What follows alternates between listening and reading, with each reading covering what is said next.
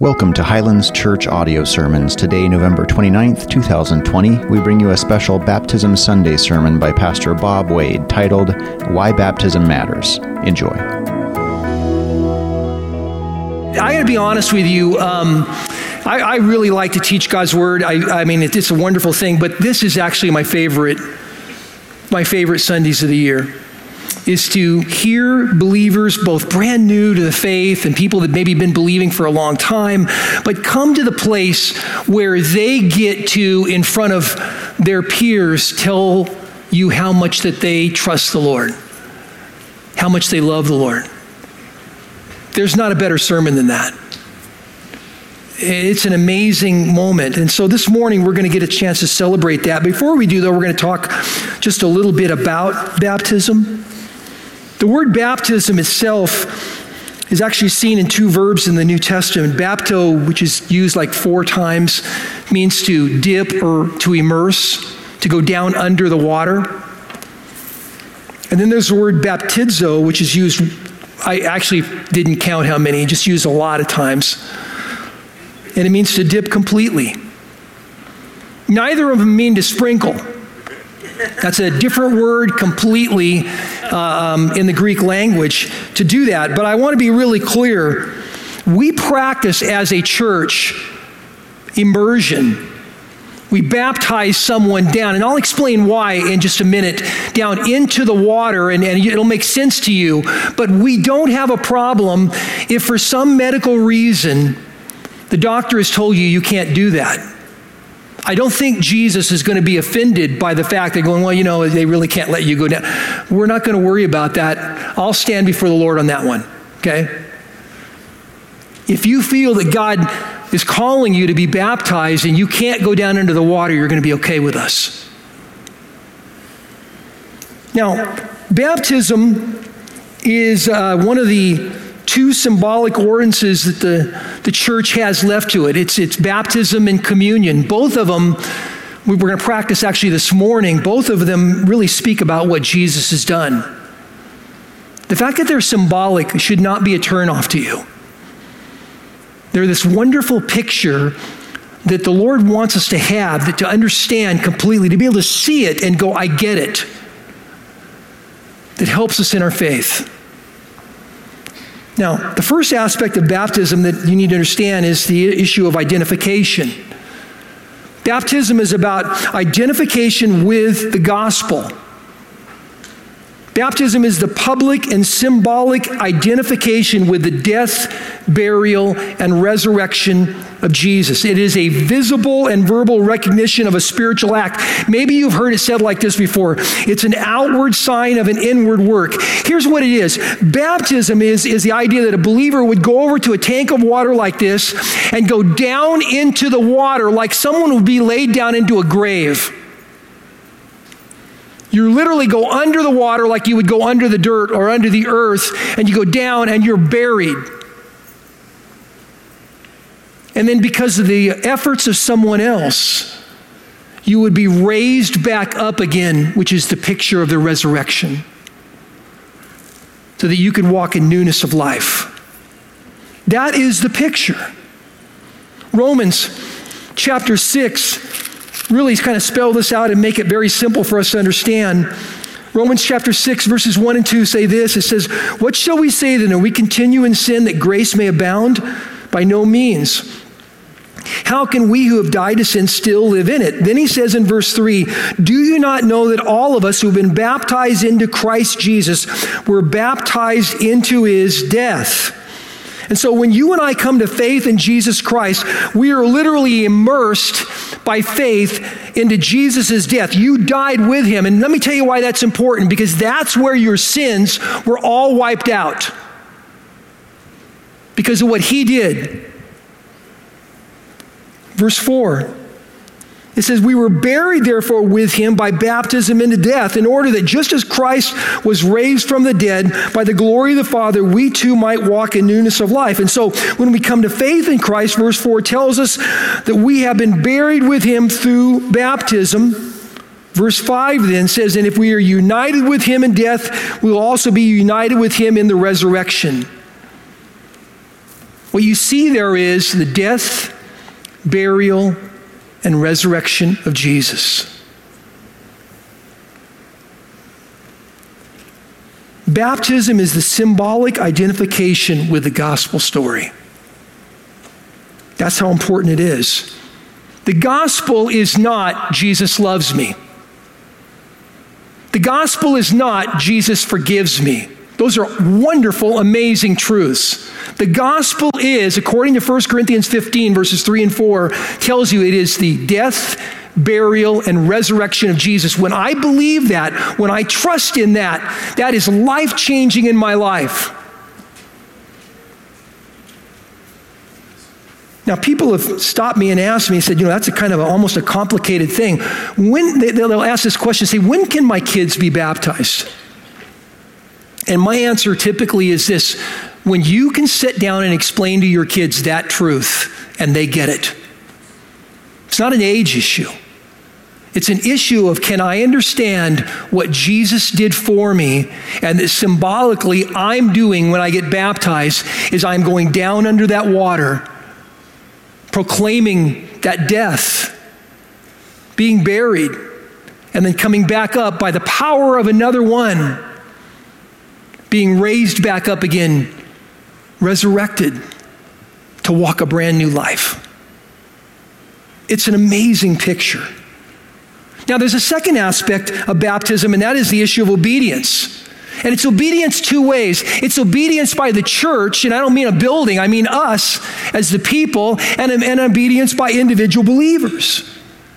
In Matthew chapter 28, at the very end of Jesus' ministry, at the end of chapter 28 there, you'll see Jesus is literally ascending into heaven as he's going up. I mean, this miraculous moment. His last words there to his followers there is this: go therefore and make disciples of all nations, baptizing them in the name of the Father, Son, and the Holy Spirit. Now, if you take those words and you break them down just a little bit, here's what he's saying: go therefore and make followers. You know how you do that? You share the gospel. You tell the gospel story. Go therefore, your assignment, church, go give the gospel message. And when you do that, then the next thing you do is you baptize, or you get people to understand the gospel message, and then they declare it by an act of baptism for everyone to see that they believe it too. That's the command to the church. Now, the command to individuals is a little bit different. Acts chapter 2, verses 38, we'll start right there actually. Verse 38 says this: and that is, Peter said to them, repent and be baptized, every one of you, in the name of Jesus for the forgiveness of your sins, and you will receive the gift of the Holy Spirit. That word for there, that preposition, is probably better translated because. What he's saying here is repent. In other words, get your life right, come to the Lord, confess your need for him, and then make it public. Be baptized. Verse 41, keep going here. He says, so then those who received his word, in other words, those who believed, were baptized, and they were added that day about 3,000 souls. So in other words, after they believed, 3,000 people at that time got up and confessed Christ. They confessed Christ by going and getting into the waters of baptism, saying, I believe that Jesus died and that he rose again, and my faith, I am with him. And I am doing this to proclaim to all of you, I trust him. I believe that I'm in him. It's clear here that the Lord is calling us to a public identification with Christ. So why is it then people don't get baptized? Why is it people don't always respond? Well, I think there's a couple of reasons. One is, I think a lot of people would simply say, you know what, I was baptized as an infant and I just think that's sufficient. And let me be really clear here. I don't want to downplay what your parents did at all. What your parents did was they identified with a believing community. That's what they did. And you know what? I applaud them for doing that. That's a wonderful thing. But that wasn't your choice. See, we practice believers of baptism. We practice the opportunity for you to take that moment to declare yourself, not your parents, but for you to declare yourself, I do trust in the death, burial, and resurrection of Jesus for my life. There's a second reason, I think, and that is sometimes believers don't get baptized simply because they're unaware of the importance of it. Now, I don't know if you've had that sort of sacred moment that when you're with somebody at the end of their life, because the things that they tend to say right there, we hold on to. Imagine Jesus ascending, literally rising up, going up into the air, going up to heaven. His last words declared something vitally important. Go and make followers and baptize them. Baptism is an important thing. There's a third reason why, and I think sometimes it just comes down to simple pride. I mean, there's this fear of humbling ourselves in front of other people. I don't want to do that. I get it completely, but I want to encourage you that to do this, we will not let you fall or fail. We will not hold you under the water too long. Last year, I actually had one woman said, I've been especially bad. Could you hold us down a little bit longer? I said, the water isn't going to wash that off. That's not going to happen, okay? There's a fourth reason why is that somebody simply doesn't see it as a priority. They haven't taken it seriously. I did that. I prayed that prayer. I'm good. No, there is a point that identification needs to become public because Jesus asked to do it that way. And fifthly, some people are simply, they would just refuse. I'll do it my way. Baptism does not save you. Baptism does not make you more secure in your faith. It will not make you holier. It is an issue of identifying with Christ. It is an issue of obedience. And finally, it is an issue of your testimony. Because see, baptism is an opportunity to publicly confess that you trust in the Lord and that you love Him. It's a desire to tell everyone that you want to live a brand new life. Colossians chapter 3, verses 1 through, we just finished our study in the book of Colossians last week, but Colossians 3, 1 through 3 says this, if you then have been raised with Christ, seek the things that are above, where Christ is, seated at the right hand of God. Set your mind on the things that are above, not on the things that are on earth, for you have died and your life was hidden with Christ in God. Folks, this is your opportunity. Maybe you were baptized a long time ago, and it just didn't mean much to you. Or maybe you just sense that you need to be again, you need a fresh start in your life. Make this your declaration of love and trust to the Lord. We have everything set up for you.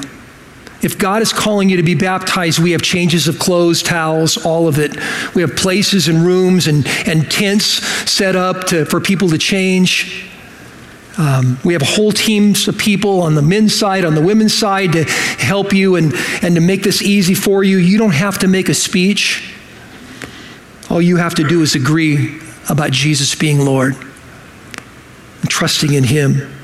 Your friends and family can watch. They could tune in later and see that. We just want you to know that if God is tugging at your heart, listen, obey, follow. It's a good time to do that. And so I'm going to invite the worship team to come up and join me. I'm going to invite the baptismal team to come and make their way down to the fronts here to be a part of that. And I'm going to ask you to simply pause where you're at and let me pray. And you can pray with me. Maybe God wants to use you at this time. Would you pray with me? Father, I pray that you would move in a powerful and mighty way on the hearts of people here this morning. Lord, we want to be obedient. We want to follow you. We want to make this declaration so that you would receive honor for all that happens. We pray that as we worship you, that as we stop and even ultimately at the end of the service take communion together, that we'd remember the beauty of what you have done and that we simply have done it in obedience to follow you. Thank you, Lord. In Jesus' name, amen. You know, you remember earlier I said that baptism and communion were the two ordinances that the Lord left with us, these two symbolic pictures. Of course, the symbolism I explained over and over again is that baptism is going down into the ground, into the grave, being buried, and then raised up. It's our belief and trust in that. It's a beautiful picture of what God has done, not what you've done, what God has done. The second is also an amazing picture, communion. And I want to ask one more time too, if you did not get one of these and you'd like to have one for communion, would you just kind of put your hand up and someone will get you one right now? If you need one, just keep it up until they come. And let me just explain this just a little bit. Communion is this amazing and wonderful picture of the Lord's body being broken and then his blood being shed for us. It's meant to be remembered. For as often as you do this, you proclaim the Lord's death until he comes. It's meant to be remembered because, see, that remembrance of what the Lord's done in our lives is a very powerful thing that happens to us. It reminds us of this amazing sacrifice, and it reminds us of the commitment. Because John 15:13 tells us that greater love is no one than one lay down his life for his friends. This amazing commitment that Christ has for us, that every time we take it, we remember what he did. But there's a warning. In 1 Corinthians chapter 11, it says, let a person examine themselves before they eat of the bread and drink of the cup, so that we would not take it in a bad way. And so here's the point that starts with us. I want you to take a moment right where you're at, just between you and the Lord. Maybe you need to have your eyes closed for a minute, not because there's anything uniquely spiritual, because you don't look at anything else. But just take a moment right where you're at.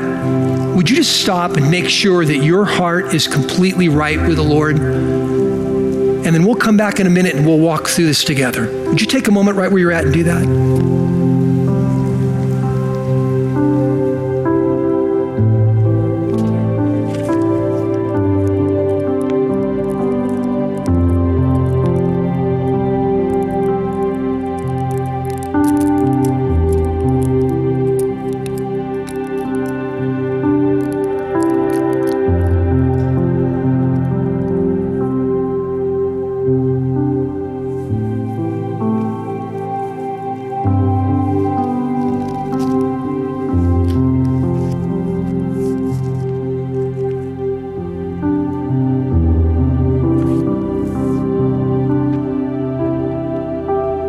The gospel story tells us that night in an upper room,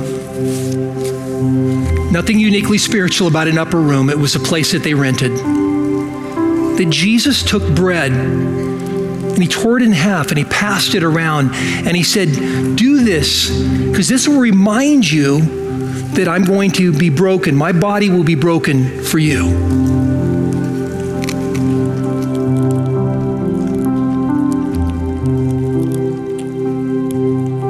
Tells us in 1 Corinthians 11 that after supper, a little while longer, Jesus stopped and he took a cup and he passed it around. And he said, this cup is the new covenant in my blood. The new covenant meaning it would be his sacrifice that would save us. It would not be the sacrifice of animals that would simply cover up a debt that we had in the past. It would be his sacrifice that would save us. He said, do this in remembrance of me.